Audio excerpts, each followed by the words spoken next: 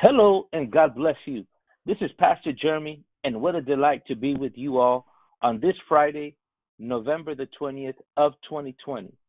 We'd like to take the time today to welcome all of our listeners wherever you are tuning in from. We are so privileged to have you guys and everyone here with us, joining us on this podcast.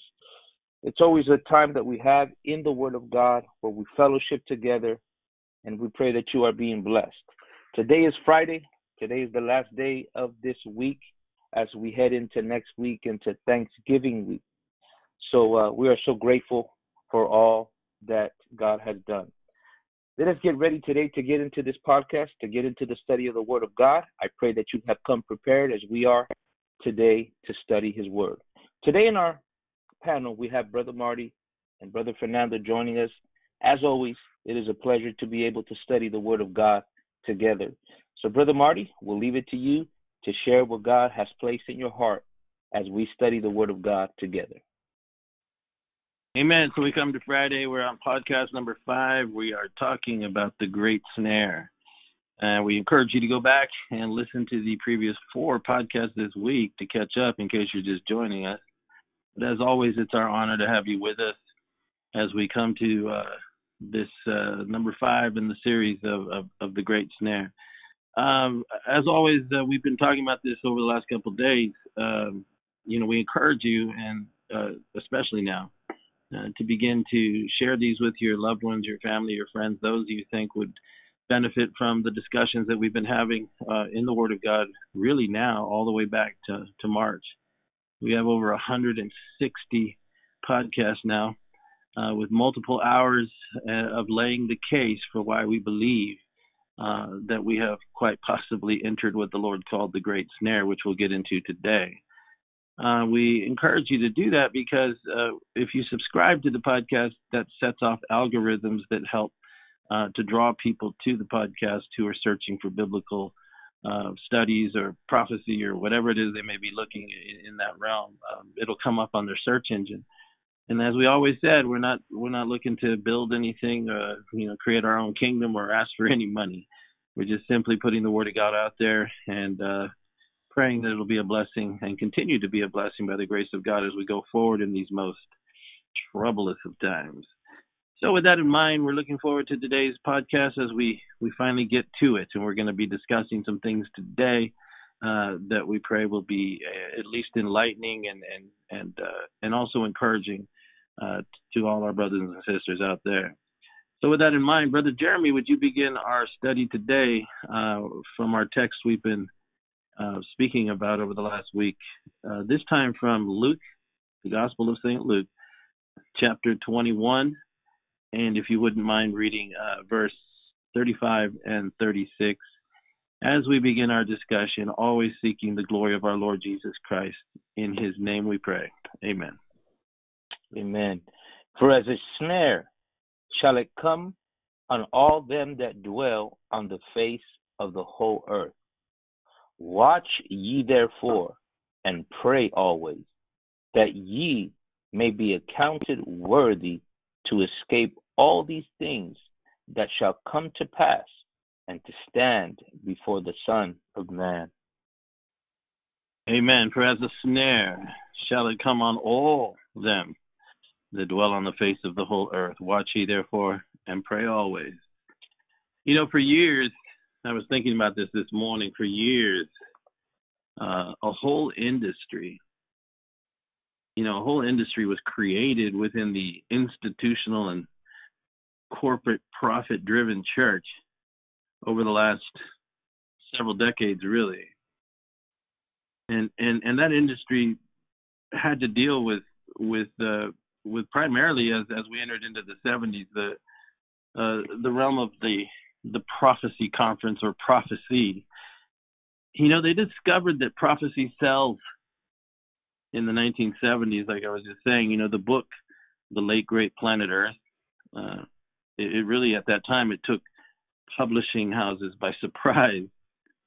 And it didn't take long before an opportunity to make big money was recognized by many, many preachers within the church of that time, and subsequently since then, even into our times. and suddenly it seemed like everybody was a prophecy expert. The primary theology that drove and has driven this industry is what is known, or what I like to call, and what our brothers call, the pre-tribulationist view. Fancy term. But it's really the idea that the church was not going to be, or was not going to endure tribulation, but be rescued and be carried away to a magnificent dinner, the marriage supper of the Lamb in heaven. Right. And for 7 years, that's what they tell us. For 7 years, while all hell breaks loose upon the earth and poor people that are left behind. As a matter of fact, a famous book series was written on it called Left Behind, right? But think about that. How in the world could we be eating for 7 years? I mean, if that's not an American gospel, I don't know what is. But, yeah, that's what they tell us, right? That we were going to be carried away and that we wouldn't see any tribulation, so to speak. But as time evolved, really that sort of doctrine became an elixir, if you will, and it really fed right into a pleasure-seeking, greed-driven, compromised American church that has evolved here in the 21st century. Prophecy conferences saw thousands and thousands of scripturally illiterate sheep flock to hear the latest prophecy personality. And hearing them weave their soothing escapist doctrine, whose fruit only served and worked put a whole generation to sleep. So much so, really, that right now, not years and years in the future, right now, the majority of the church in this country are caught, just like the Lord said they would be, and warned it would happen. Right now, they're caught unaware. Having laid out for the final generation of his church the various signposts and prophetic markers to watch for, and having warned that a slumber would come if we failed to guard our hearts and our minds against the spirit of the age, the Lord then revealed the final phase, a prophetic event, something that the Lord himself called a snare. Brother Jeremy, would you read verse 35 again of chapter 21? For as a snare shall it come on all them that dwell on the face of the whole earth. So as we get into this today, we're going to be focusing on what it was the Lord meant by the snare. Remember, we've been talking at length this week about the progression of the unfolding of prophetic events and the timeline that the Lord gave in Luke 21. We focused yesterday on Luke 21:20 and showed what the Lord warned about the early church would need to be aware of, and how practically speaking, remembering the prophecy that he gave of the destruction of Jerusalem and Jerusalem being surrounded by armies, that it was supposed to trigger a response from them who were awake and paying attention. They were to flee to the mountains. If they were outside the city, they weren't supposed to come back. If they were in the city, they were supposed to do whatever they could to gather their families and leave. He told them that the time had arrived that would witness the wrath of God, the vengeance of God, predicted in the scriptures, as he said, which would be poured out upon them. And when you read the early writings of the early church fathers, they basically, in many of those writings, talk about how that it was precisely that prophecy the Lord had given of the destruction of Jerusalem that safeguarded the early Jewish church at that time in AD 70, when the absolute destruction of the city came down. And from that point, the Lord began to unfold historical events and a timeline that would unfold across the millennia, really. And it would result, that early destruction of Jerusalem, in the scattering of the Jewish nation to the four corners of the earth. But then he, as we discussed, he talked about that there would be a final generation, and how he identified that final generation were a series of things that he would, put forth. But two of the major ones was, one, the regathering of the nation of Israel. After 2,000 years of history, that was witnessed in the 20th century. Indeed, as the Lord said, the nation of Israel would be regathered. And that occurred in 1948. But then he threw in the second component, which was Jerusalem itself. He drew our attention to Jerusalem itself, and he said that the event that would end what he called the times of the Gentiles, that is, that Jerusalem would be trodden underfoot of the Gentiles until what he called the time of the Gentiles being fulfilled or coming to an end, and that Jerusalem would be given back into the hands of the nation of Israel. And he said the generation who witnessed both of those things would not pass away until all that had been written in the scriptures would come to pass. So he called it the final generation. That generation, or this generation, shall not pass away till all these things be fulfilled. Well, we saw Jerusalem handed back to Israel, just as he predicted, on May the 12th, 2018. Again, another signpost. And so he unfolded in so many other things that we're not going to have time to get into today. But all of these events were designed to alert a final generation. And in the context of him warning and giving these signposts and these markers and so forth and so on, he also interjected what we were studying over the last couple of days, which is that in the midst of these prophetic events that would signal and identify that final generation, that they would need to guard their hearts. They would need to take heed to themselves, that is, their emotional and mental capacity up underneath these events, and that their hearts would have to be guarded. Because if they didn't, he said, what would end up happening is that there would be a spiritual decline in the church itself that would bring it into a state that when this great snare that we're talking about would come, they would literally be caught unaware. We believe, as we opened our study today, in laying forth the thought of how we saw really an interesting prophetic concept emerge at the beginning of the 20th century that has totally saturated the church with an idea that it wouldn't, and especially as we came down to the 21st century and the church has evolved through that last 100+ years now, that we got this idea, because of our overfed nature that we've kind of, morphed into in the church, this fat, happy, and sassy kind of mentality, the removing of the gospel, the theology emerged that was really something that was fully embraced, because it preached in many circles, it preached, or at least garnered, a sense that everything's cool because I'm not going to have to go through anything. That it doesn't matter what the Bible says is coming because that's not for us. Mm-hmm. But that's not right. But that's not how the Lord laid it out. Right. And as a matter of fact, what he said was that you would have to guard against that kind of thinking, because that kind of thinking would tend towards sensual pursuit, which he called surfeiting, drunkenness, which he equated as not just mere wine, but anything that intoxicates. And we went over that on Wednesday's podcast. You can go back and listen to it.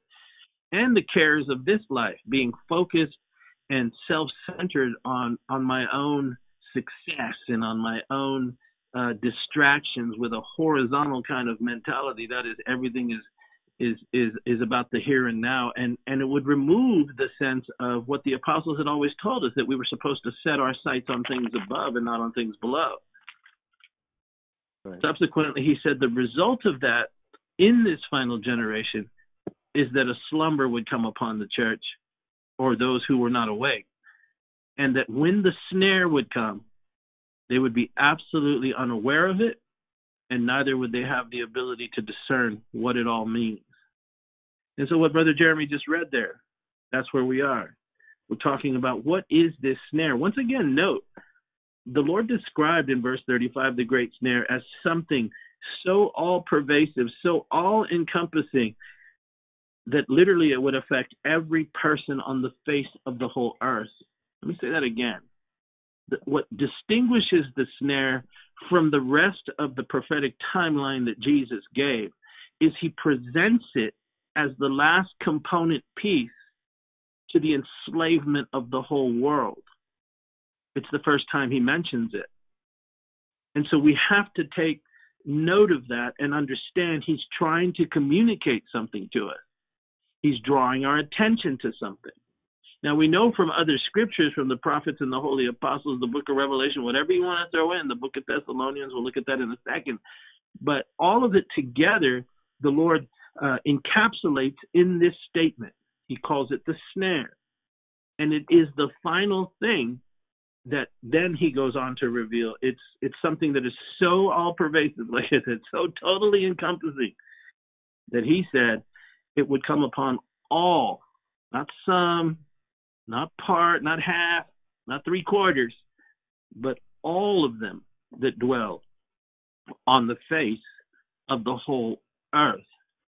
It is the identifying, definitive, descriptive phrase he gave that literally causes us to understand that the final piece, which would catch most unaware, undiscerning, unexpected, unforeseen, whatever words you want to use, because that's what it literally means, caught unaware, would literally affect the whole planet.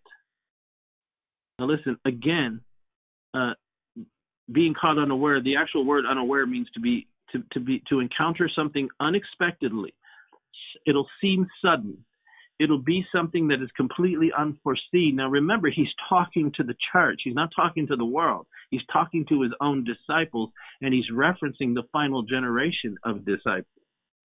That is why he was so emphatic in verse 34 about how we had to guard ourselves. Because he said, over the process of time in that final generation, failure to do so would cause a generation to emerge that would be completely clueless to what was actually happening around it. And as a matter of fact, if you can think a little bit deeper, all those three things that he gave were behavior of the flesh, of how we would act in the flesh as opposed to the spirit. And in many ways, it connects with other scriptures, which in a sense causes the very events that we fear to actually transpire precisely because of our unawareness, of our surfeiting, of our drunkenness, of focusing on this life and not on the eternal life and the plan and purpose of God that is yet ahead of us. So he says it's unexpected, it's unaware, it's unforeseen by those who have fallen asleep. Again, remember, the warning was given precisely in verse 34 so that we wouldn't end up in that condition of slumber. The Apostle Paul, in relating to these times, he spoke to us about it. Brother Jeremy, could you turn over there, please, to 1 Thessalonians chapter 5? You quoted it from it yesterday. But Paul makes a distinguishing statement between those that are asleep and those that are awake. And it's in chapter 5, verse 4. Would you mind reading that to us? Yes. But ye, brethren, are not in darkness, that day should overtake you as a thief. So he's saying that the day itself, the day of the snare, the day of the final few years of human history that will culminate with the second coming of the Lord, that it shouldn't catch you unaware. That day should not catch you unaware. That you are not in darkness. You have the light of the Word. You have the light of the Spirit. You have the light of your salvation, your relationship with God. If you're walking as a child of the light, it shouldn't be the kind of experience in these last days where you have no clue that what is going on. He said it shouldn't come upon you that way, that you should be wide awake. And that's the same thing Jesus was saying. And so he goes on back in Luke 21, verse 35, to then say, the reason that you have to caution yourself precisely is because the snare will come. And the way he describes the snare is so revealing because it comes from the Greek word pagi or pagus, however you want to say it, Pagis. And literally what the word snare means, and we're talking about an event-driven revelation here that the Lord's revealing to us. The word snare means a trap, something that traps you, a trick. It also means a stratagem, which means strategy. It means it's some sort of strategic event is going to happen, he was saying to them. And he was revealing to them. It's going to be a strategic event, but really it's a trap. And again, what he said was this strategic event, or events, if you will, is designed specifically to trap all them that dwell on the face of the whole earth. The word trap literally means like a bird that's caught in a net. You know, when a bird's flying around, they might lay out a net, cover it with things that the bird can't see, but leave things there to draw the bird to it. The bird, unaware, lands to get whatever has been left there, like seed or food or whatever, and suddenly it's caught unaware. It has been concealed, but well laid as a trap. It also means like an animal in the forest that's caught in one of those traps, like a trap stick, where you hold up a box with a little stick and you put some cheese in there, let's say.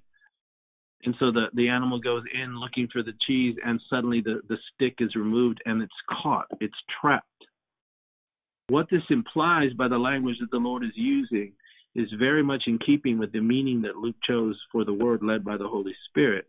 He's revealing that the final component in the timeline that he's unfolded in Luke 21 is going to be an event-driven event, which he called a snare, because the events that trigger it are like a snare. It is a trap. Yeah. It is a strategy. It's kind of like, are we saying that the pandemic is the fulfillment of the snare? Maybe, maybe not. But we are, what I'll say is that trail of cheese leading up to it that that the people are following into the snare, right? As you yeah. As you spoke about, right? That's what the snare means. Like a piece of food, and there's this box, this trap box, for when whatever animal goes in to get it, the box falls and traps the animal. What we're saying is this the triggering point. It's leading up to the one who snares, which is the man of sin, right? And that's a really important point to make, because also within the word snare, another meaning to it, or another way that it's presented, is it has within it that those breadcrumbs, those pieces of cheese you were talking about.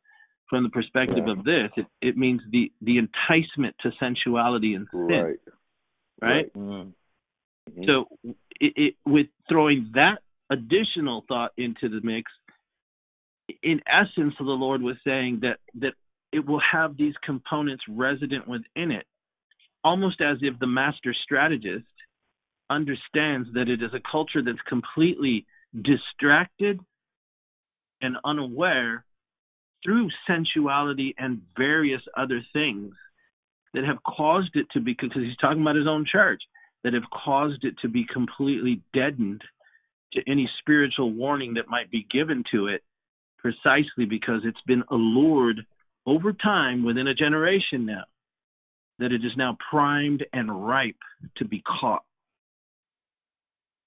That is what the snare is. Now listen. So then what the Lord is revealing, or was revealing, was that the snare, like we said, it would affect the whole world, all people. So the snare that would affect the whole world is in fact a trap, a strategy, a strategic plan designed to snare the whole world that would come seemingly suddenly, unexpectedly, and unforeseen, but in fact is actually a trap, a strategy, which ensnares the whole world. And like Brother Fernando was just saying, we believe that 2020 and its events that have been transpiring seemingly appeared to be random occurrences throughout the year, but in truth are in fact the exact opposite of that. They're not random events. But in fact, for those who are not asleep, 2020 and the events therein are totally connected and are leading to what is being called the Great Global Reset. And it is well down the road now. It's called the Great Global Reset, or as the Word of God calls it, right? It calls the Great Global Reset in the book of Revelation. He calls it the beast that rises up out of the sea. What does that entail? Because we keep mentioning that term, right? Global reset. Mm-hmm. You could throw in economics, a global reset of the economy, a global reset of universal global health care, or the implementing of it. But more than anything is it's a global reset of moral laws. Yes, right? It's all that, right? All of it. It's everything. That's what they're doing. If you pay attention, they're resetting the way we think. That's a deep thought right there. So it's a dangerous time. Dangerous time. And again, this is conversation happening at the higher levels of power that the normal Joe is not even worried about. They're worried about, their favorite football team, winning their division or a draft or whatever. But again, this is conversation that's happening at the higher levels, and the information is available to anyone who is awake. Yeah. Yeah. To add to the conversation that we're having right now and the ideas that we're bringing about, Jesus, in a sense, he was perplexed in his time. When the Pharisees and when the Sadducees came to him and asked him to give them a sign, right? Mm-hmm. Desired, right? So the Bible says it desired, and then he was perplexed. He says, "You guys know how to, that when it is evening, you say it will be a fair weather, for the sky is red. In the morning, it will be foul weather today, for the sky is red and lowering." He says, "Oh, ye hypocrites, you can discern the face of the sky, but can you not discern the sign of the times?" Jesus was perplexed with that. You know the science of things. you know, right? Every single aspect, but yet you cannot discern the sign of the times. And I think that goes with what we're speaking about today and the times that we are living in this hour today, that people cannot discern the sign of the times. Amen. And that's precisely what he was revealing. See, again, I go back to this because I don't, I'm praying that people are actually understanding what we're saying. When we look at the Bible the right way and when we read it in the way that Jesus gave it to us in Luke 21, he begins by identifying first the destruction of the system would come. Exactly. Speaking of Judaism, the destruction of the temple, the establishment religion, would be brought down precisely because of its sin and its greed. Brother Fernando so wonderfully talked about a couple of podcasts ago in the comparison that Jesus made between the rich and the poor widow, and the striking difference within his house, and how her gift drew his attention. But he goes on to reveal the utter corruption of the established religious order of his day, which rejected Christ. And he predicted that it would be destroyed completely and absolutely destroyed. He then begins to unfold how the early church would begin to have persecution, driven primarily by a compromised religious establishment, ultimately culminating in the destruction of Jerusalem itself and the burning down of the temple, not one stone left upon another. What we're saying is he unfolded systematic timelines.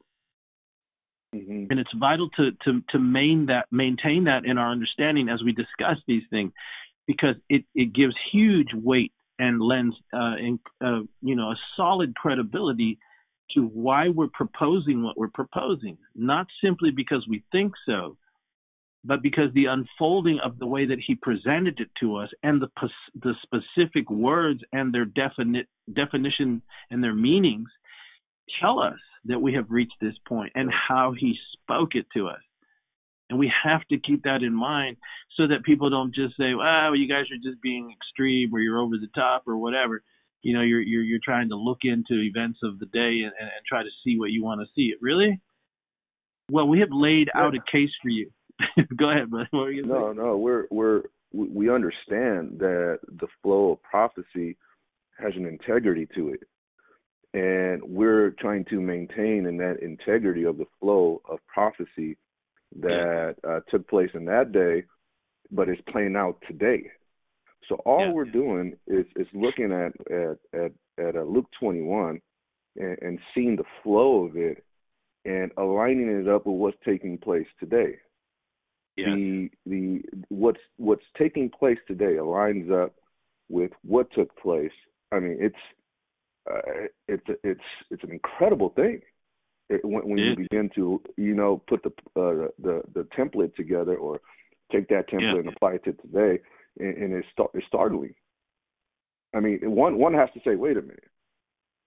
You could say we're crazy, but at the end of the day, this is exactly what's playing out. It's not mere coincidence.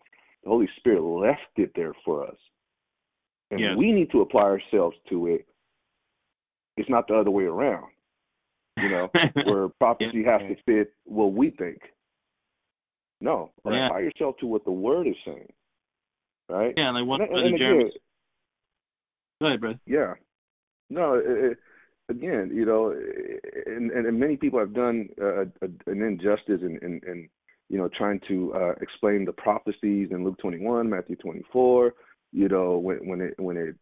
When Jesus spoke about the destruction of the temple, their focus became the structured temple, and so now everybody's looking for a third temple. No, what you said there is powerful. He's like, it's not just the temple he was talking about; it was the system, the religious corrupted system that he was judging. Mm-hmm. Right? And so if we understand it in that manner, we understand why we find ourselves where we find ourselves today. Religious system is being judged. Yes, and that's precisely why I began in the early 70s with that late great Planet Earth book, because it really it sold hundreds of thousands, if not millions, of copies. And it created an entire industry, and the theology behind, theology behind it. Go ahead. No, multi-million-dollar industry. But the theology behind it is an escapist theology. See, there are circles they wouldn't even let me walk in anymore if they heard me saying what I'm saying right now, simply because of that. Mm-hmm. They have equated a pre-tribulation rapture as a chief component to salvation itself. So in other words, if you don't believe that Jesus is going to come 7 years before the end of the world, appear secretly in the sky, some trumpet's going to be blown, we're going to be caught up in the air, and then we're going to go back to heaven, and we're going to sit down, and we're going to have this 7-year-long meal while all the rest of the world is being blown away and judged and all that kind of stuff. And then they throw in, there'll be a few people that remembered what we had to say and they'll get saved. But poor guys, they should have got right with God before we got taken out of here. I mean, that isn't scriptural at all. Right. I challenge you in Luke 21 to show me where this 7-year pre-tribulation escape plan is, because Jesus didn't mention it.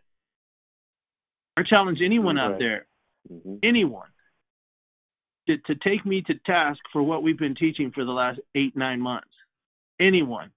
And come at me with your Bible. I don't want to hear your opinion. I don't want to hear your Dallas Theological Seminary-driven concepts of what eschatology is. What is God saying? And show it to me in the Word. And I will listen. And if I'm wrong, I'll be the first to admit it. How much of that teaching is behind this snare of unpreparedness of a relaxed state. I mean, you have Huge to amount. say that, right? I would agree. I would agree. And I think that's the very reason. Number one, what you said. I never thought about it. What you said was very deep right now, brother Marty. You're saying that we're going to be caught up, right? That the pre-trib people say we're going to be caught up, be in this 7-year wedding feast while all hell is breaking loose here in the earth. This doesn't make sense. You know what I'm saying? Yeah. Number two, why are we speaking on this podcast about prophecy? It's out of necessity. Yes. Because the questions are there. The people are hungry. The people are asking these questions. And when we look and you look into how much, you began speaking about prophecy conferences and all this has affected the mentality, especially with this specific doctrine that we're talking about, the pre-trib rapture, has really we're beginning to see now that it's harmed the way people think. And that's why there is no expectation or even interest in knowing the things that are in the book of Revelation or the things that Jesus said, because we're not going to be here. You know what I'm saying? Right. It's not going to affect me. And that's the snare. I've seen brothers on YouTube, pre-trib ministers saying, "Hey, I just want to leave this video because I'm not going to be here, but I'm going to give you some instructions to do this. Blah blah blah. Yeah. Don't use your phone. Don't go to church. They're gonna, what arrogance. Number one, Mm-hmm. you know what I'm saying? But number two, again, I just want to go back to the point I made at first. I think we never began doing these podcasts out of like you say, brother Marty, to get an audience, to ask for people's money. It came simply out of necessity, brother. You know what I'm saying? And we're no experts. We don't have the degrees that others have, but we're just simple people that are just reading the Word of God for what it is, And we've begun to see. I grew up with that doctrine. That's the way, the denomination where I grew up, brother Marty, brother Fernando, you can attest to that too. That we grew up thinking, and this is all we knew, until we began to search the scriptures and began to ask questions. And you began to see, maybe it's not the way we thought it was. Well, you're right, and the Lord gave us, plenty of examples in his parables, and on the final day, he talks about the final day. What the rapture really is the first resurrection. It's the first resurrection. See, the resurrection's already begun. Right. And if you remember when Jesus rose from the dead, right? I mean, it's begun. But when he returns, it is to prevent the wrath of God from being poured out upon the saints. It's precisely for that reason that he comes to get us. But it's on the final day. It's the ultimate pouring out of the wrath of God upon an unbelieving world, and the earth itself is going to be rid of the wicked inhabitants of the children of the devil. But the first resurrection, there's not multiple resurrections, because Paul put it forth, and we weren't meant to teach on the rapture today. But listen, in the scripture where Paul says, the dead in Christ shall rise first. We which are alive and remain shall be caught up together with them. The dead in Christ rising is a resurrection. You cannot have a multiple series of resurrections, which is what the pre-tribulation rapture seems to imply, and the way that they teach it.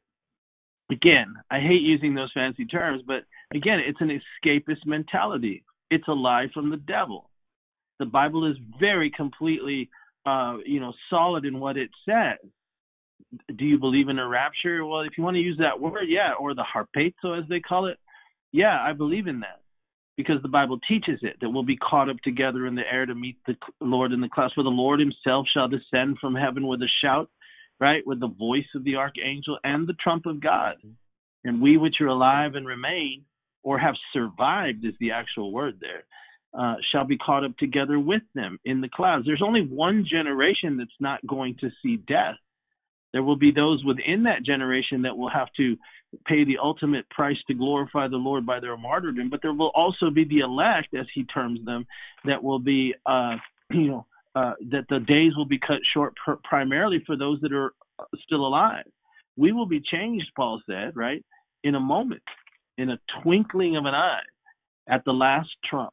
The last trump. Now you go on and study the book of Revelation, and you find out when the last trump is, and we will have been taken at that point, and you will see.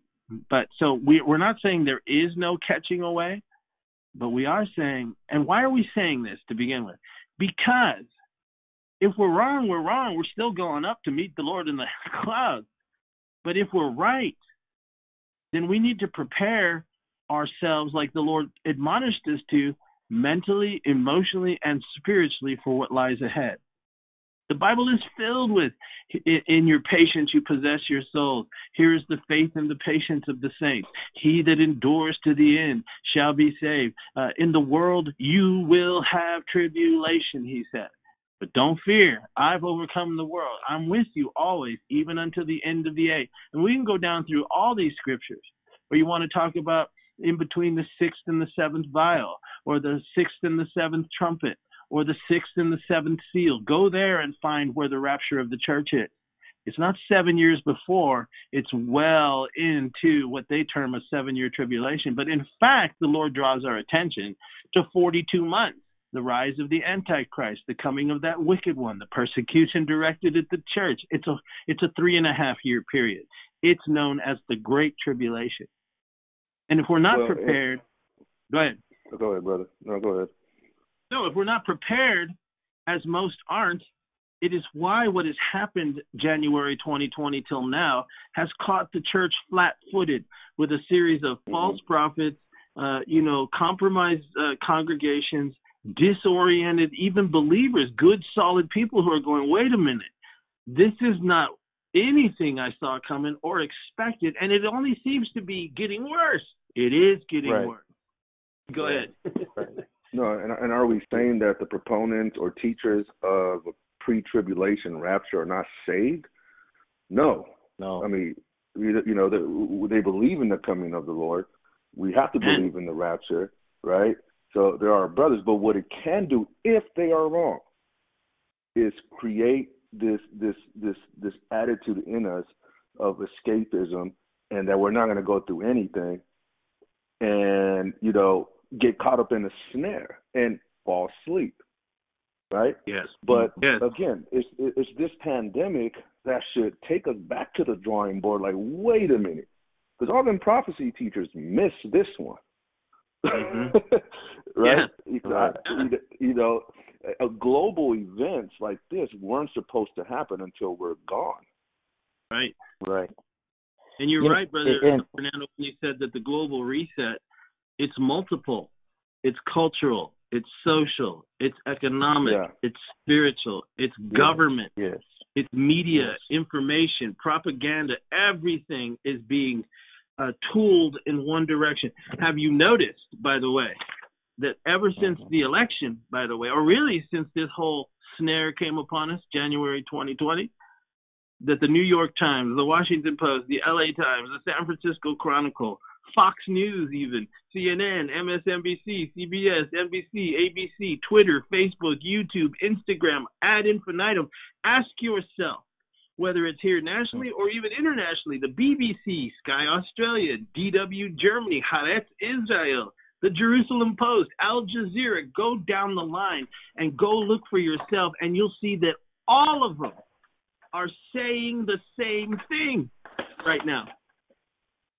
All of them. That's insane, what you just said. For all the communication avenues that we have to be speaking the same thing. Now let that sink in for a moment. All right, because it has never been like that. Yeah, we have our issues here nationally.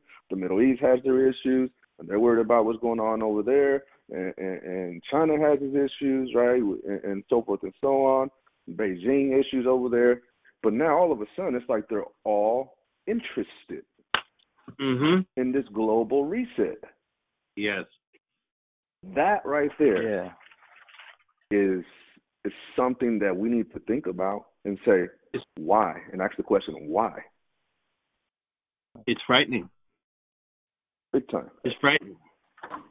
See, this global reset has a multi-layer, right? A multi-layer. It's not just one thing. It's like you said, it touches every facet of society, moral, economical, everything, right? And that's why we learn when we study the Gospels, Jesus always spoke about specific times and seasons. Study that. Look into that. When he speaks of latter times, end of time, end of the world, signs, Jesus always spoke about seasons and times. That's what Paul would tell the church of Thessalonians, man, there's no need. He says, what did he tell them, right? He said, there's no need that I speak to you concerning about the times and the seasons. Right. He said, for you yourself know, he said. You yourself know. Right?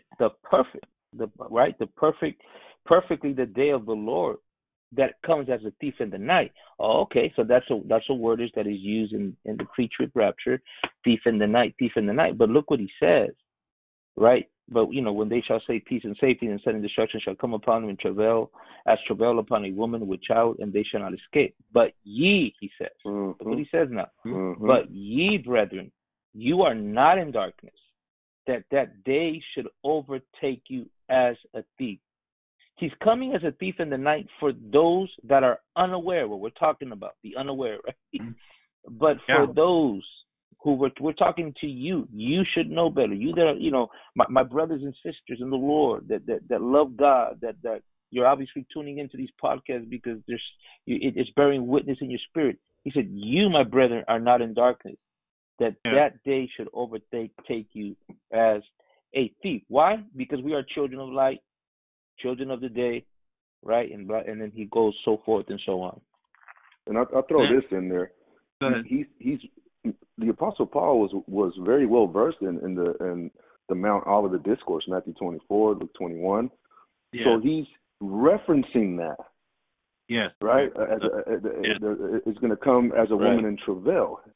Right. That's Matthew 24, Mount Olivet discourse terminology.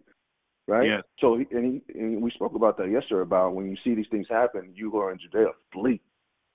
Yes. That's well into the 7-year period of that Daniel spoke of, the last 7 years. Yeah. Right? So this is what Scripture is saying. So we have to really think about what the apostle is saying here concerning what he's writing, because it's true.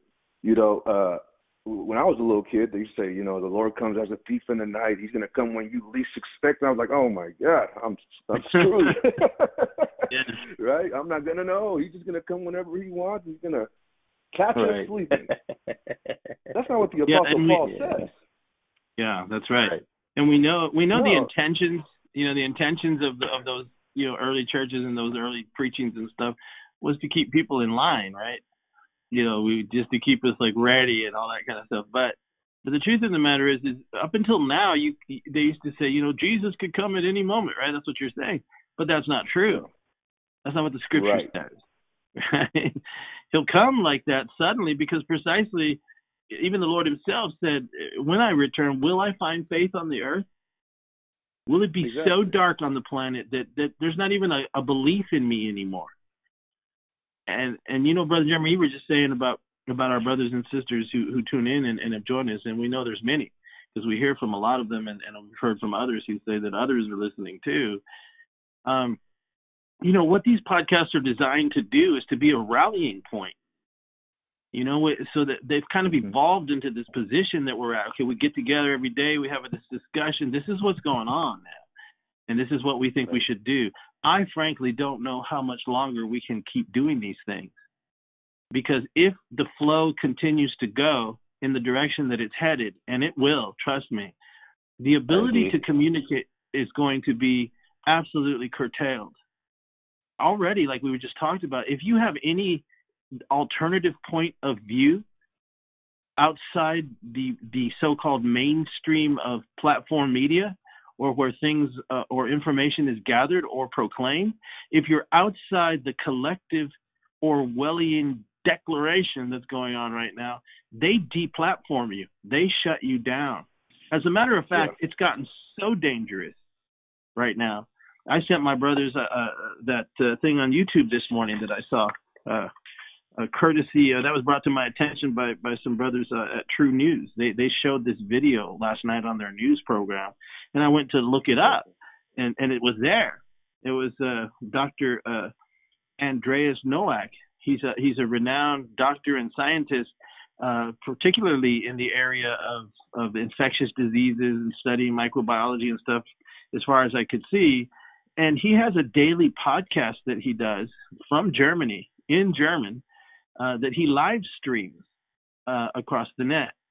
And he was, yesterday apparently, he was talking on his live stream podcast about the global reset and his opinion that the COVID corona thing, the virus thing, is not as bad as they say it is, and that he was tying it, much sounding like us. He doesn't even claim to be a believer, but he was tying it to the pretext that they're using it over there in Europe and globally, he said, to enslave the world into a one world system. While he was broadcasting, they were monitoring him on YouTube and across the internet, and you can go check it out, Dr. Andreas Nowak.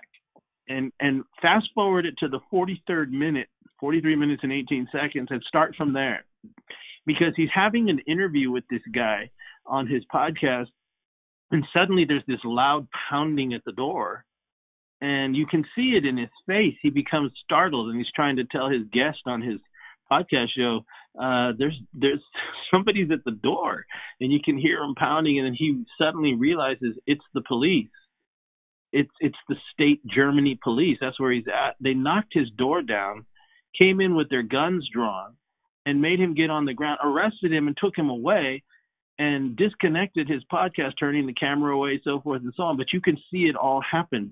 And I encourage you to go look at it, because what you're looking at right there is what's coming to this country unless God steps in and does something miraculous that I frankly don't see coming. But I pray I'm wrong. But you see, this dystopian, draconian world is now here. The snare is here. And the Lord said it would increase to the point that it would affect the whole world. Listen, understand the snare that the Lord warned us about, this final generation about. It's a snare like Brother Jeremy was sharing over the last couple of days about the wheat and the tares. The one who sowed the tares, the one who's bringing this global reset about, it's not men. It's the devil himself. It's Satan himself. Exactly. And he's been working at this for a long time, man. And they're unveiling, they're drawing back the curtain, so to speak. Brother Jeremy, go over to the devil's putting hooks on every world leader right now and drawing them in. It's freaky, right? I mean, it's beyond. I mean, I don't want to get too excited here, but it's weird, because it is as if they have become inhabited by devils. I mean, and I believe that's what's happened. The demonic activity amongst the global leaders is at such a high level now. And they are acting in such brazen ways. But we're talking particularly about here in the United States. There are no more Adams or Jeffersons or Washingtons or Lincolns. Where's the great statesman standing up to resist this craziness that's flooding the great nation of the United States of America? Well, they're absent. It's just a handful of people. It's just a handful of people, relatively speaking, who really don't have any power except the so far ability to still, in our little corner of the world and in other places around the country and the world, cry out and say, this is that.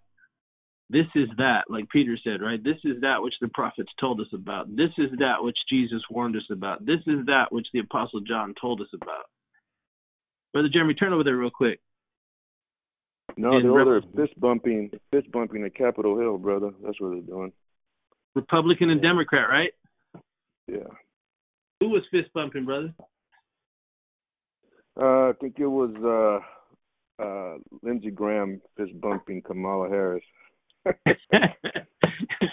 Yeah, what's wrong with this picture, right? Come on, somebody. Yeah. You have eyes to see, right? Are you there, Brother Jeremy? Yeah, where do you want me to go, brother? I'm sorry. I thought you were in the spirit, brother. I thought you'd be there by now. All right. It threw me off. The fist bumping threw me off. You were locked in until then. Okay. All right. Revelation 12, read to us 17 and then 13:1. Okay. So Revelation 12:17, right? Yes, it and then says, 13:1. Okay.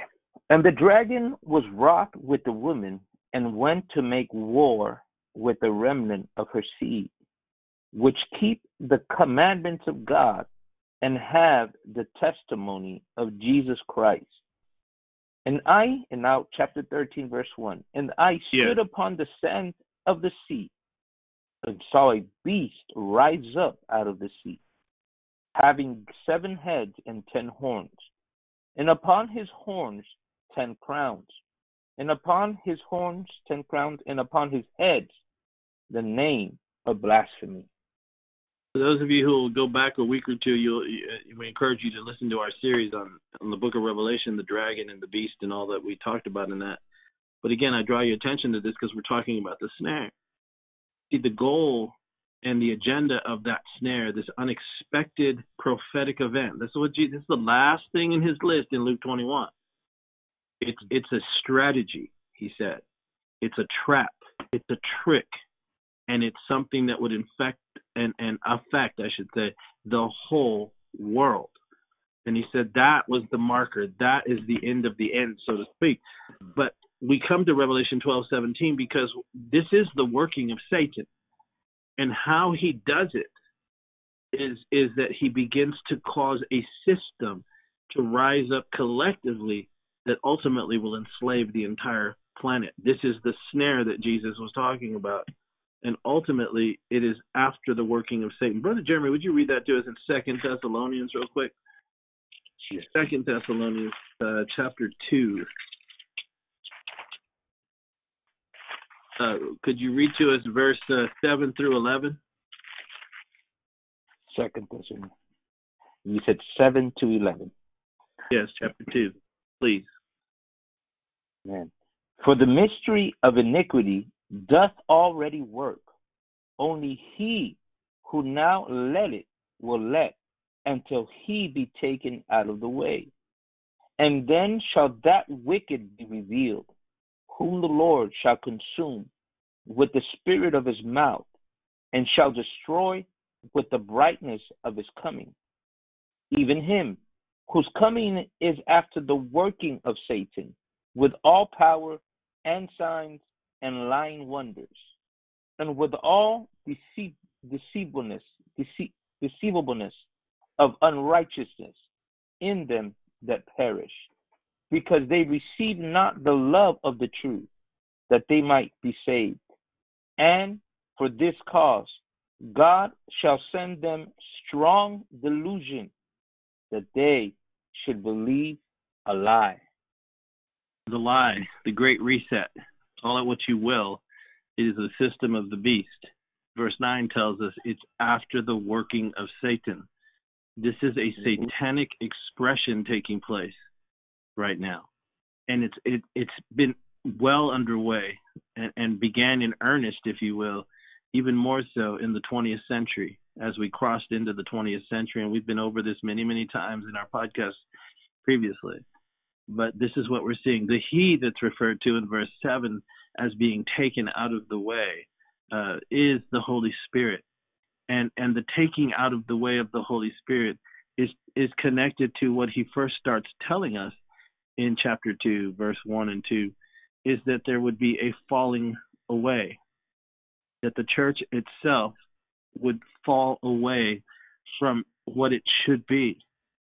and that it would reach a point and collectively, really, humanity's ability to receive the influence of the Spirit is rejected.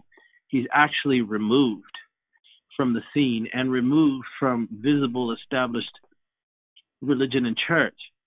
And then that wicked one shall be revealed. That is speaking of the Antichrist. You see, that's where this is headed. Listen to what I'm about to tell you. The stage is being prepared right now. The stage is being cleared for that wicked one to come. However long that is from now, I don't know, but it's not going to be very long. It may be several months. It may be tomorrow night. I don't know. But I know it's coming, and it's very close. We have seen the managed decline, if you will, of the establishment church, as well as the nation itself. And we continually draw our attention to this country because it is the only thing that is standing in the way between complete global domination by forces from the east and forces from the west. The old Roman Empire rising and the dragon on the other side of the world coming together in order to connect the world. This is the working of Satan.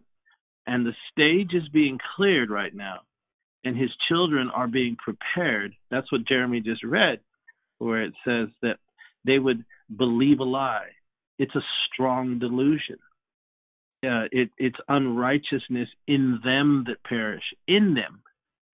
It is a complete manifestation of the inhabiting of the collective of humanity whose names are not written in the Lamb's Book of Life, of this system. That's the lie they believe.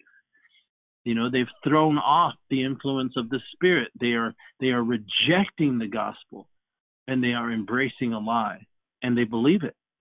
But God's people see it, and this is the hand of the wicked one himself. He has done this. And and understand, the snare that we're talking about, it's not just one thing, like Brother Fernando, Brother Jeremy have been saying, but it's a series of connected events that began with a hidden strategy. That's what Jesus was telling us, a hidden strategy that once initiated will progressively unfold and culminate with the enslavement of the whole world. Mm-hmm. The dragon, the beast, atheistic communism, that's what it is, really. And the people are choosing it. It rises out of the sea, right? The sea are the people of the nations. If you have eyes to see and you understand the Word of God, all is designed ultimately to come after the church, the saints of God. That's what we talked about briefly a week before last in our podcast series, where it speaks about when he finally takes shape and form, that he goes after the saints. He goes to make war with the saints. That's what this system is. You know, they're tightening the bolts now. They're bringing together the framework. It's been laid all across the planet. You want to go deep and really talk about some things? Look at all the people in positions of power within the structures of our nation and the institutions of our nation right now. It doesn't matter anymore. Truth has died in the streets. That's what Jeremiah said. Truth has fallen in the streets. It doesn't matter anymore.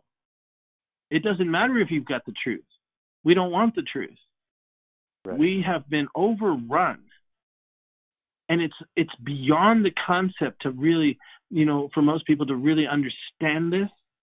But they have slithered their way in over decades.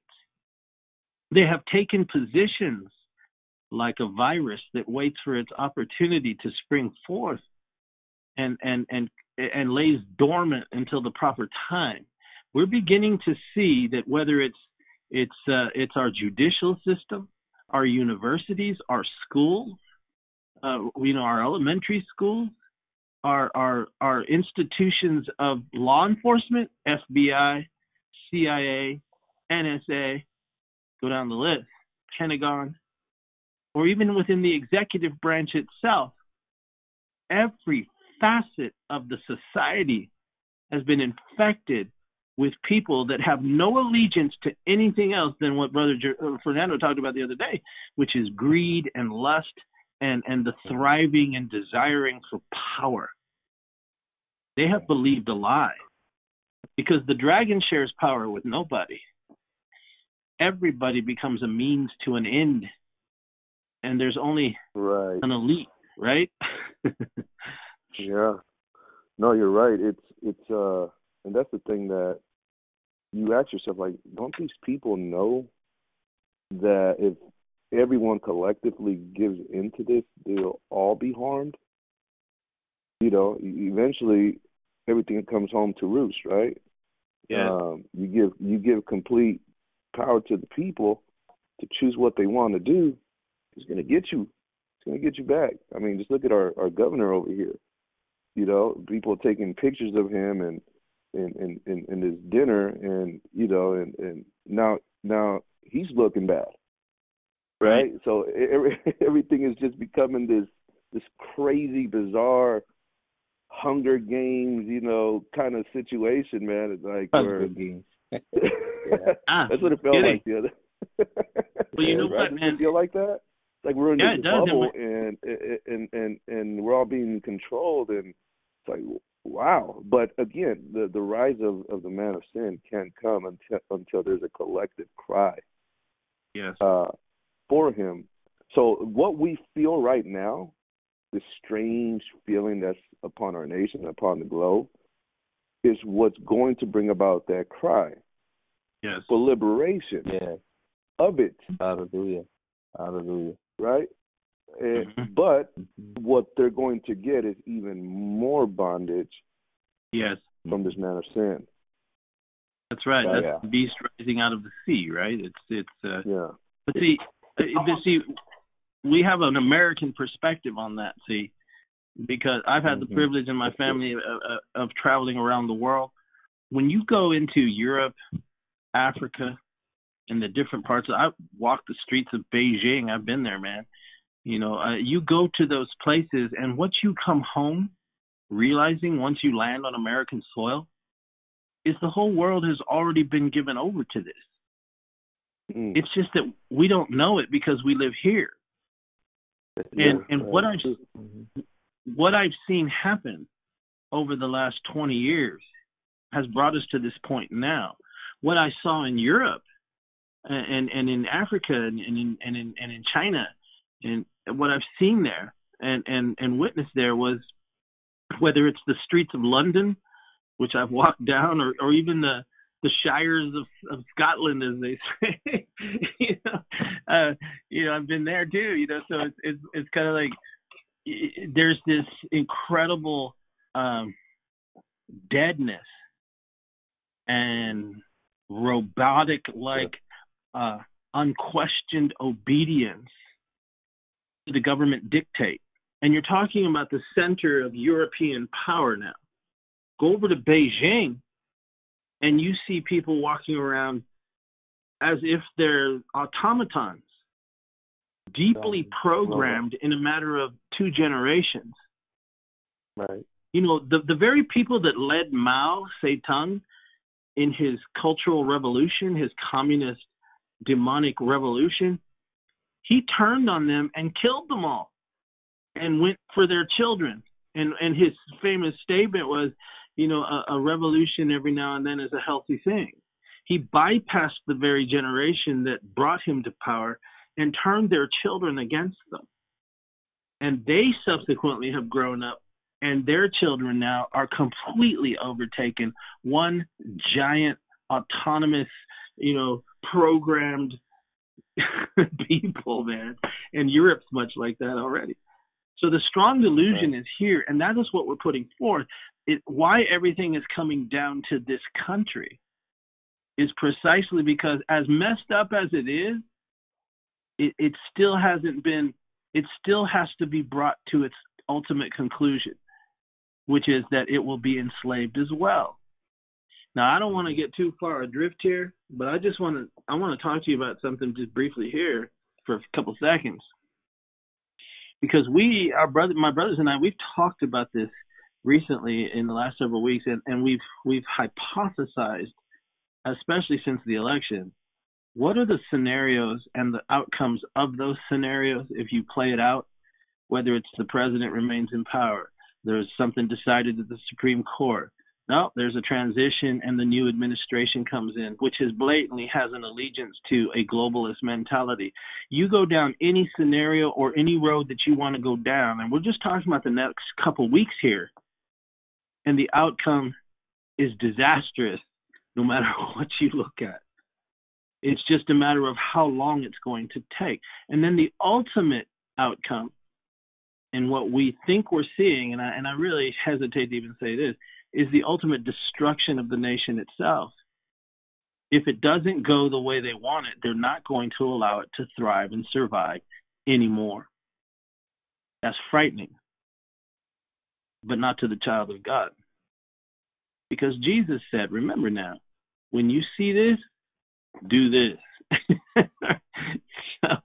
so we know, oh man, and we know something.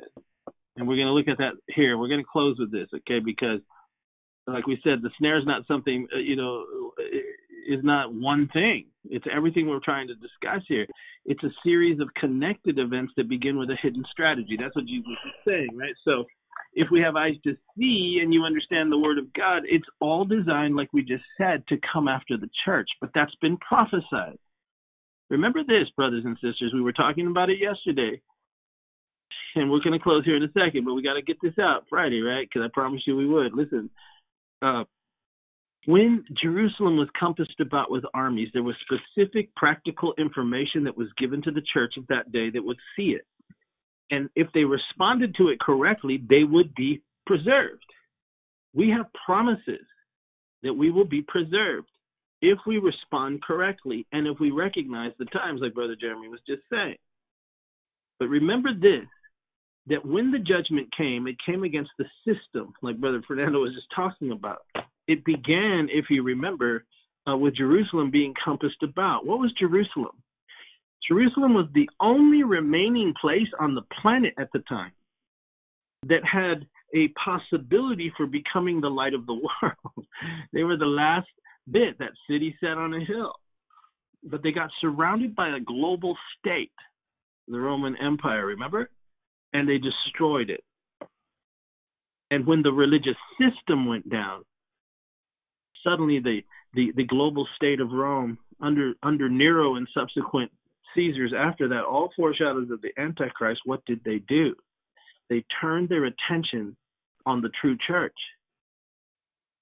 The church survived precisely because they overcame them by the blood of the Lamb, the word of their testimony, and they were willing to lay down their lives because they knew it was true, and they knew that this world is not our home, and they have the promises of the gospel. Now, I'm not trying to lay no heavy martyrdom trip on anybody, but what I am telling you is the patterns are striking. The book of Revelation is replete with examples of both those who suffer and those who don't. But nonetheless, we hope to live, but if not, it doesn't matter. See, Paul said to be absent from the body is to be present with the Lord. Knowing that we're only one breath from eternity should cause us to have a sobriety at such a level that we live our lives in the way that the Bible dictates to us, irregardless of prophetic events or not. So we need to always be ready. And unfortunately, we're not always in that position, but thank God for his grace. But in regards to what we're talking about today, remember this. The scripture has told us.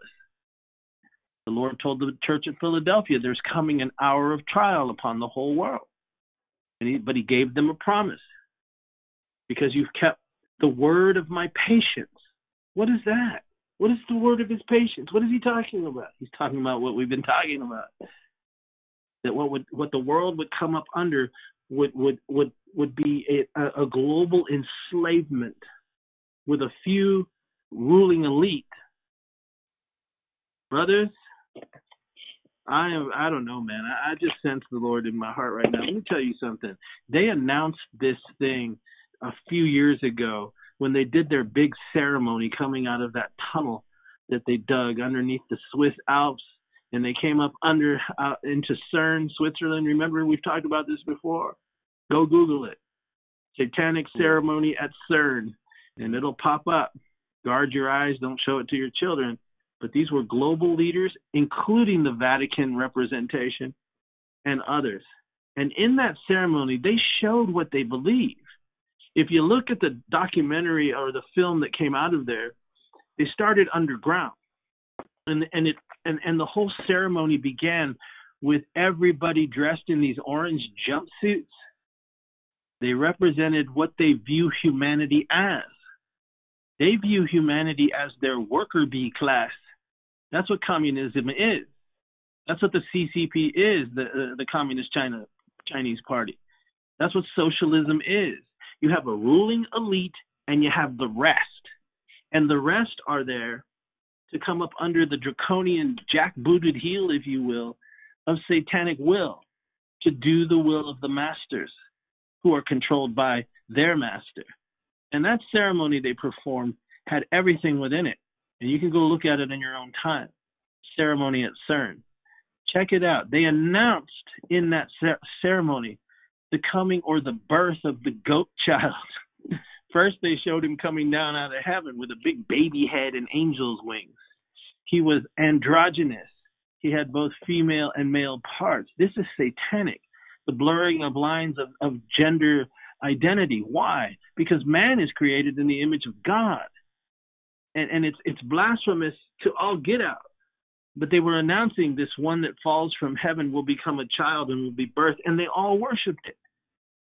And this is what they announced in a ceremony just several years ago. It wasn't even that many years ago. I forget what year it was, but it wasn't more than 5 years ago, 4 or 5 years ago. And now here we are. We've had the snare come. We've had the unleashing of this pandemic, which initiated the process. That's why we say the snare isn't just one thing. It's a series of events. That's what Jesus was trying to tell us.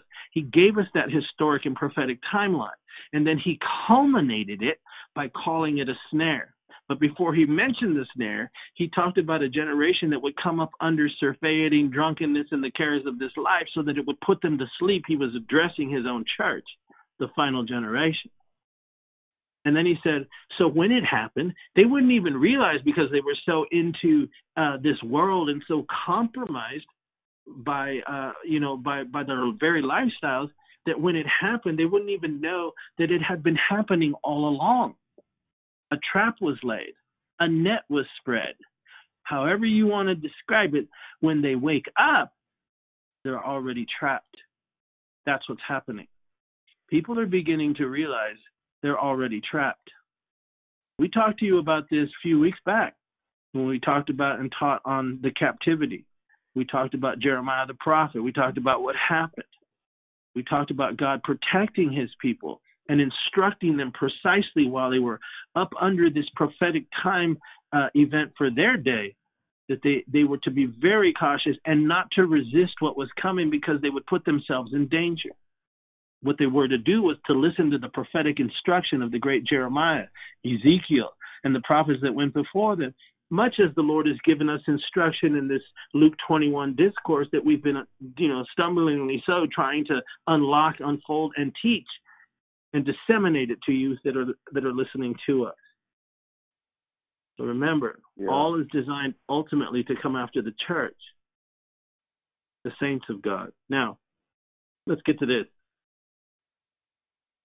Moses wrote something, and me and Brother Fernando were talking about this the other day, and he talked about what Jesus called the snare. He actually mentions it, and we're going to show you how we believe that Moses, and this is our opinion now, but we're going to lay the scriptural foundation as we close now, and we're going to show you something here that what Moses is revealing is the same thing Jesus was talking about, and it's very interesting what he identifies as the trigger point that would bring about the final events that would enslave the whole world and result at the end of it all with the second coming of the Lord. Let's turn over there real quick, Brother Jeremy, if we could, to Psalm 91, and we'll close here as we we look at the snare. Are you there? Yes. Psalm 91. Could you read to us verse 1 through 3, please? Yes. He that dwelleth in the secret place of the Most High shall abide under the shadow of the Almighty. I will say of the Lord, He is my refuge and my fortress, my God, in Him will I trust. Okay, now stop. Surely, Stop. I want you to read this part very slowly in light of what we've been talking about, what Jesus identified as the snare. How does Moses call it? What does he say about it? Go ahead. surely He shall deliver thee from the snare of the fowler and from the noisome pestilence. Interesting. So he equates, in the very first reference of this Psalm 91, he equates first the snare as being the snare of the fowler, the one who initiates it. That fowler is the devil. That's what he's referencing. But then he promises that the Lord will deliver his people at the time of the snare. What begins the snare of the fowler discourse that Moses is prophesying about here is also the same kind of word that Jesus used when talking about the snare. In the Hebrew, it's the word pak, or P-A-C-H, which means snare in the Hebrew. It literally means the plot or the source agents of calamity.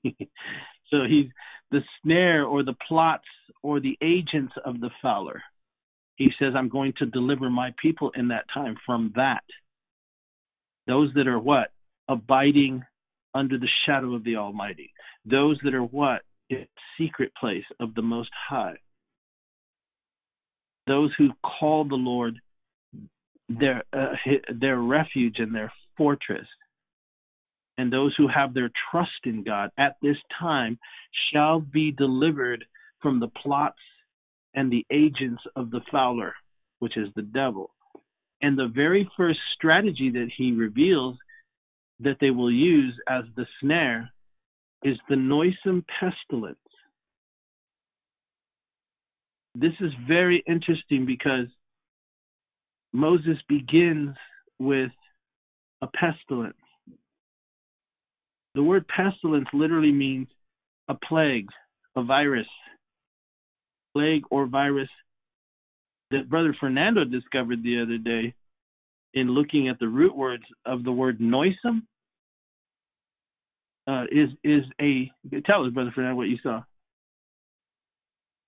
Yeah, we were talking about this off there a couple of days ago, and I was just doing a quick study in the root word of the word noisome. And I'll read it to people here. It means this, when you get down to it. It's the Hebrew word ha-va, and it says supposed to mean properly to breathe. And when I saw it, I said, oh my. So the plague that he's talking about, this noisome plague, has to do with breathing, or somehow it affects the breathing system. Possibly, right? Possibly, yeah. Mm-hmm. Yeah. That's what it's saying there. So it's left up to interpretation, but it is talking about a plague. It is talking about breathing, and one has to wonder, that's exactly the kind of plague or virus we're facing today. It's a virus that affects the breathing system. That's why we have to wear masks. And that's why Fauci, we needed ventilators, right? Yeah. All right. And I'll throw this out there too, Brother Marty. Yeah, go ahead. Go ahead. I know we're going a little long, but you know what? It's worth it. Yeah. Remember this. Did Jesus use the word snare in Luke 21 to trigger us to go to Psalms 91? Yes. Or did he just do it by a mere coincidence? Well, we know through Scripture, especially on the road to Emmaus when he spoke to those two men, he was well versed in Moses, the prophets, and the Psalms. Yes. My goodness. Praise God. Well, okay, so now with that root word that you discovered there, Brother Fernando, hava, it does mean to breathe or to be affected, breathing and affecting. That's literally what that means. So he's talking about a breathing affected virus, or a virus that affects your breathing. And he says that it's the snare of the fowler being the devil. Moses is talking here, and he says the word snare literally means plots or sources. That's the same word in the Greek that's used by Jesus, right? Which is strategies, traps. Are they drawing our attention to the fact that the actual snare, which would affect the whole world, remember Jesus said that, it would come upon all the world, that it would first take shape and emerge in the form of a plague or a virus? Because that word noisome also means to eagerly rush upon something in order to bring it to ruin. It also means another root is ava, not chava, but ava. It means to covet after something. So all of it is within this plague.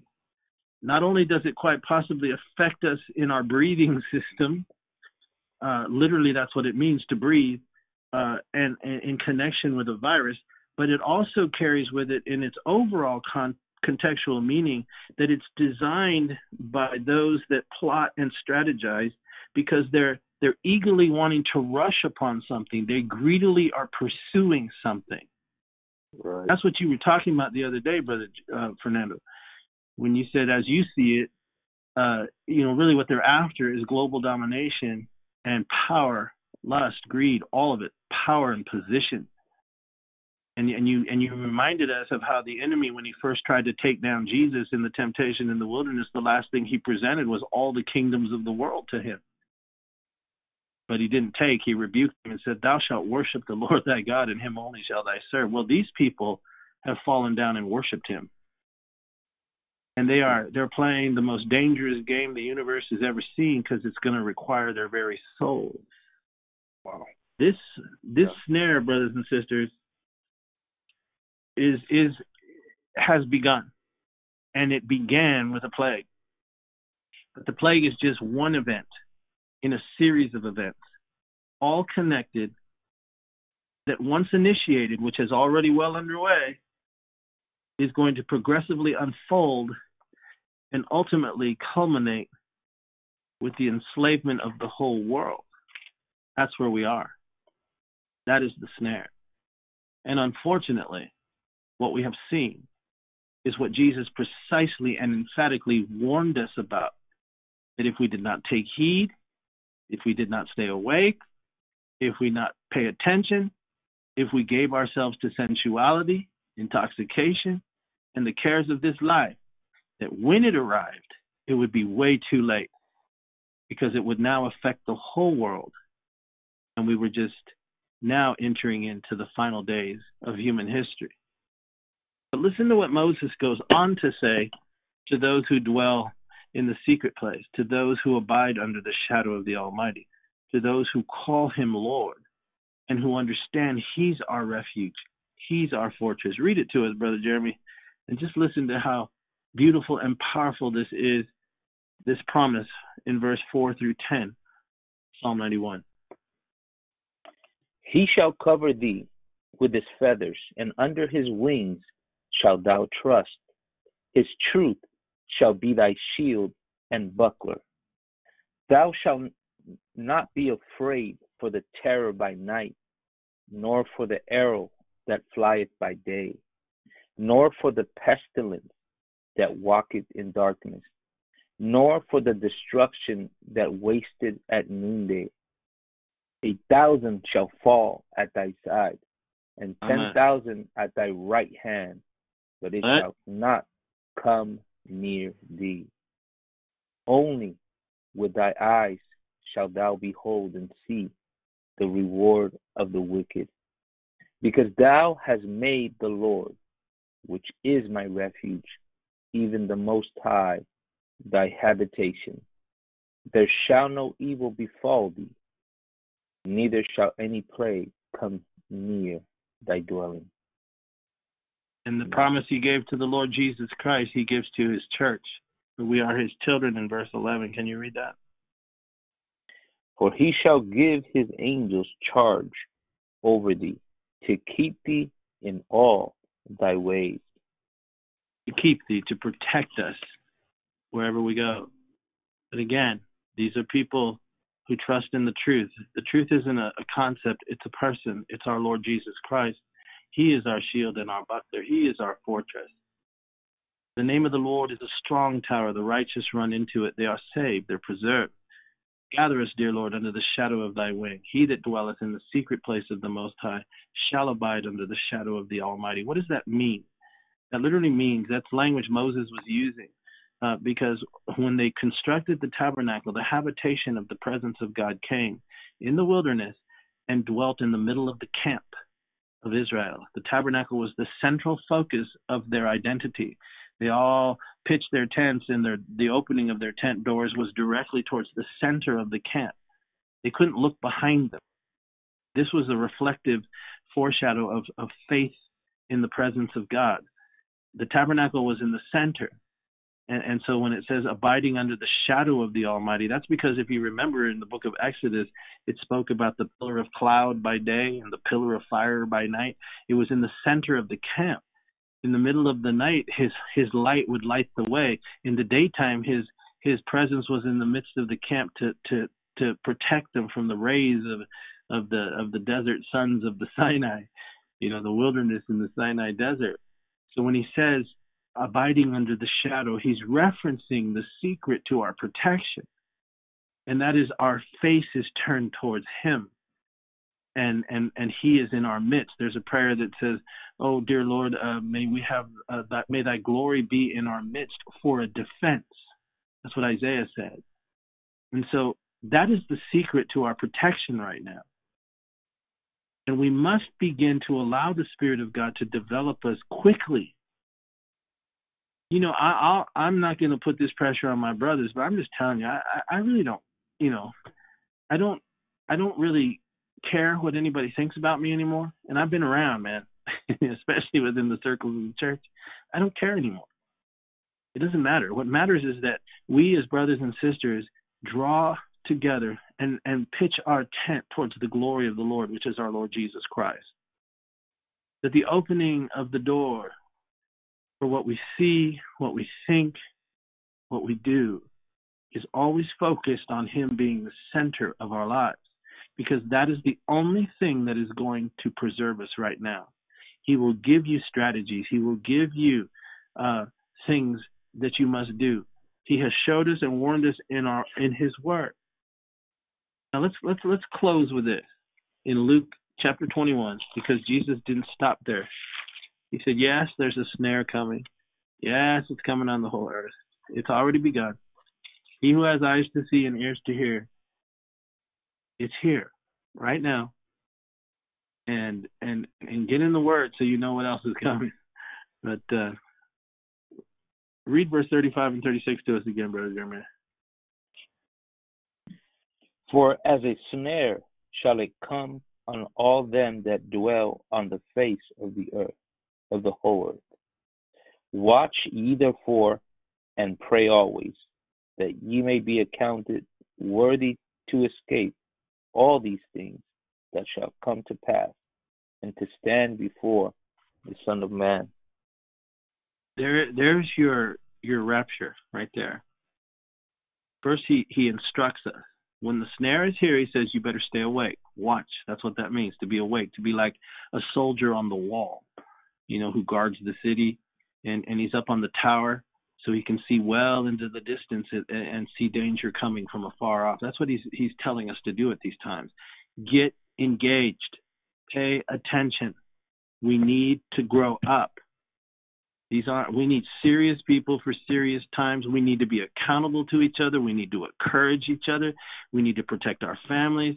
We need to do all the practical things that we need to do. But above all, we need to be watching, he said, and praying. Always. And he said that we may be accounted worthy to what? Escape. That word escape is incredible, because what he's actually culminating with is the coming of the Son of Man. And he uses a particular phrase there, the Son of Man. The word escape means to vanish, to flee, to escape in safety, but it also means to vanish. It could very well be that what he's saying there, and the things that he's talking about that are going to come upon all the world, is the wrath of God. And he's saying, pray always, watch, stay awake, gird up the loins, right? As he says, have your lamps burning, right? Be as those that are watching and waiting for their Lord to return at the gates, at the doorposts, daily, always. And then he says that you may be accounted worthy to escape these things. What things? The judgment that's coming, the wrath that's going to fall. That is much different than the tribulation that we will collectively experience together. We're already beginning to experience it. It's come to the shores of our country. Again, like we said earlier, and my brothers have been with me in Central America, we have seen how most of the world lives. They're already up under tribulation. And, just go ask the people in Nicaragua and Honduras and Guatemala. They've just been hit with 2 Category 4 hurricanes in less than a week. Or go ask the people of Beijing or Wuhan or the outlying peasant areas of China and our brothers and sisters there who can't meet openly for fear of their lives, whose pastors have been jailed, whose families have been broken apart, whose children have been put into re-education camps. Go ask them if they don't think they're under the tribulation period. Or go ask the women who hide in the tall grasses of Eastern Africa as those crazy extremists from Boko Haram and the other Islamic extremist terrorist groups that go into the villages and steal their daughters, kill their husbands, rape their wives, precisely because they're Christian.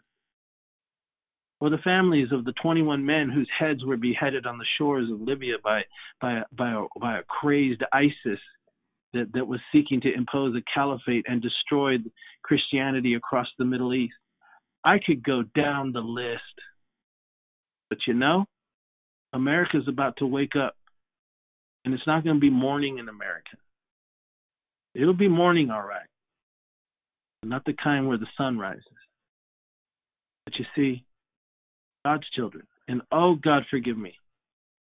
Forgive me if I'm frightening any of you, because that's not my intent. Because this doesn't end good for the world, but it ends in a fantastic way for the children of God. The Apostle Paul said so.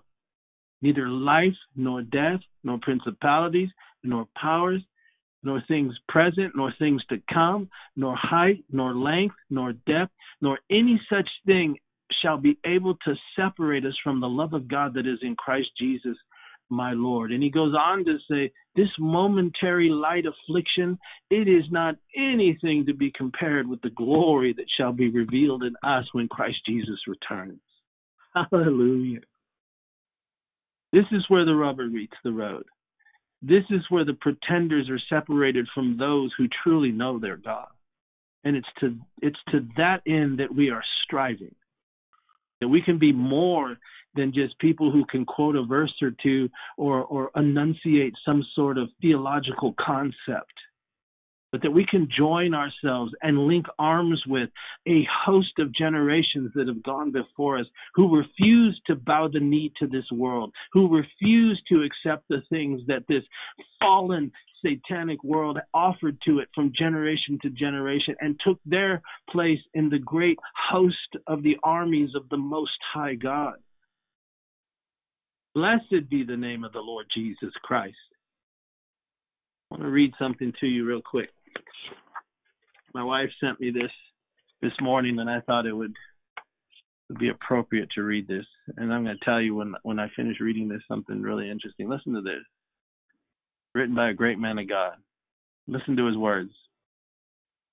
The great need of the church today and of human society as a whole is a genuine God-sent revival. It is either revival or revolution. and a revolution that will plunge human society and civilization into chaos and utter confusion.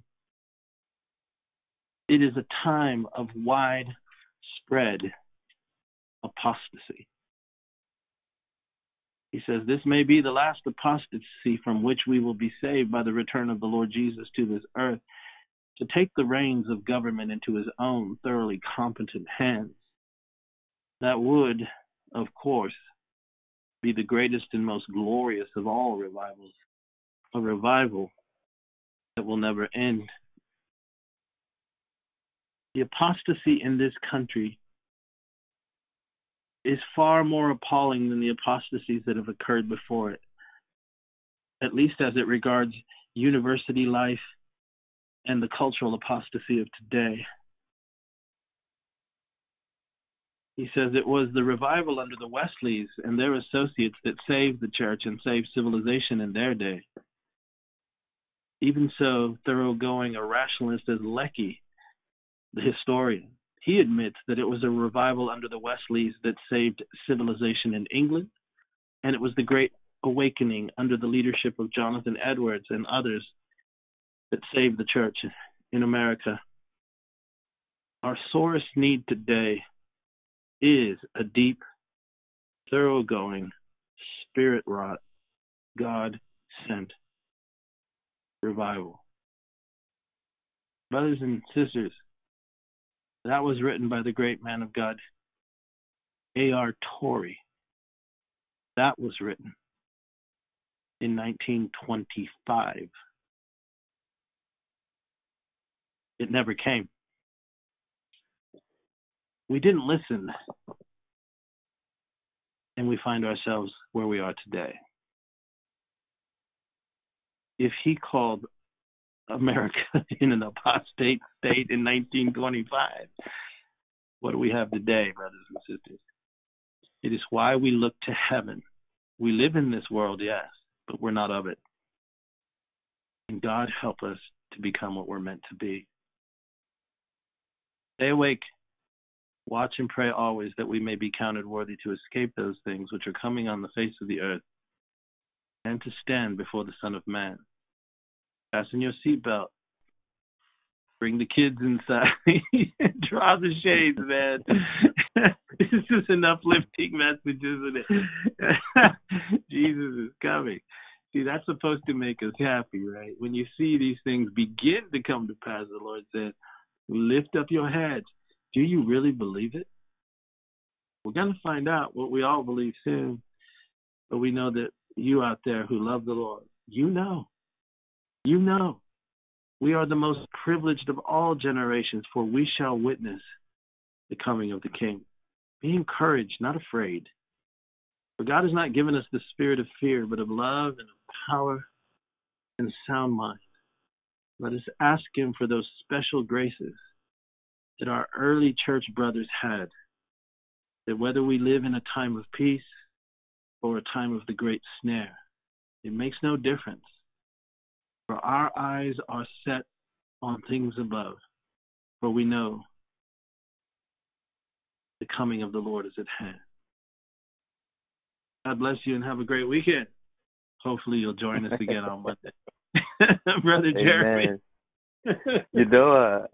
I was thinking, in our subject that we spoke today about the entrapment of the church, ultimately, brothers, and this is good news that I'm going to give you, too. Thank you, brother. Ultimately, this is a snare that's going to ensnare the very devil himself. That's right. Because at the end, he is cast out to this earth as a mouse, entrapped here.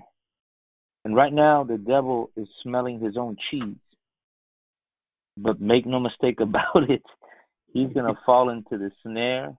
And the Bible says that he's going to be locked up for 1,000 years and then get let loose for a while, a little time, and he will be thrown into the lake of fire. Ultimately, the devil, God's plan, hallelujah, amen, is going to be ensnared at the end of all of this. Praise the Lord. And we praise God for the study of the Word, sensing, the heart in which we have come before you, the burden, the urgency. Continue to pray for us. You have your time. When you remember us, pray for us, that God will give us the strength to continue as we pray for you. As Brother Marty says, we pray that you enjoy your weekend close to your families, close to one another, and always looking up, and always looking to Him and finding refuge in the shadow of the Almighty God. We love you, and we pray for you. May God bless you. May God keep you. Lord willing, we'll see you Monday. Meanwhile, keep looking up.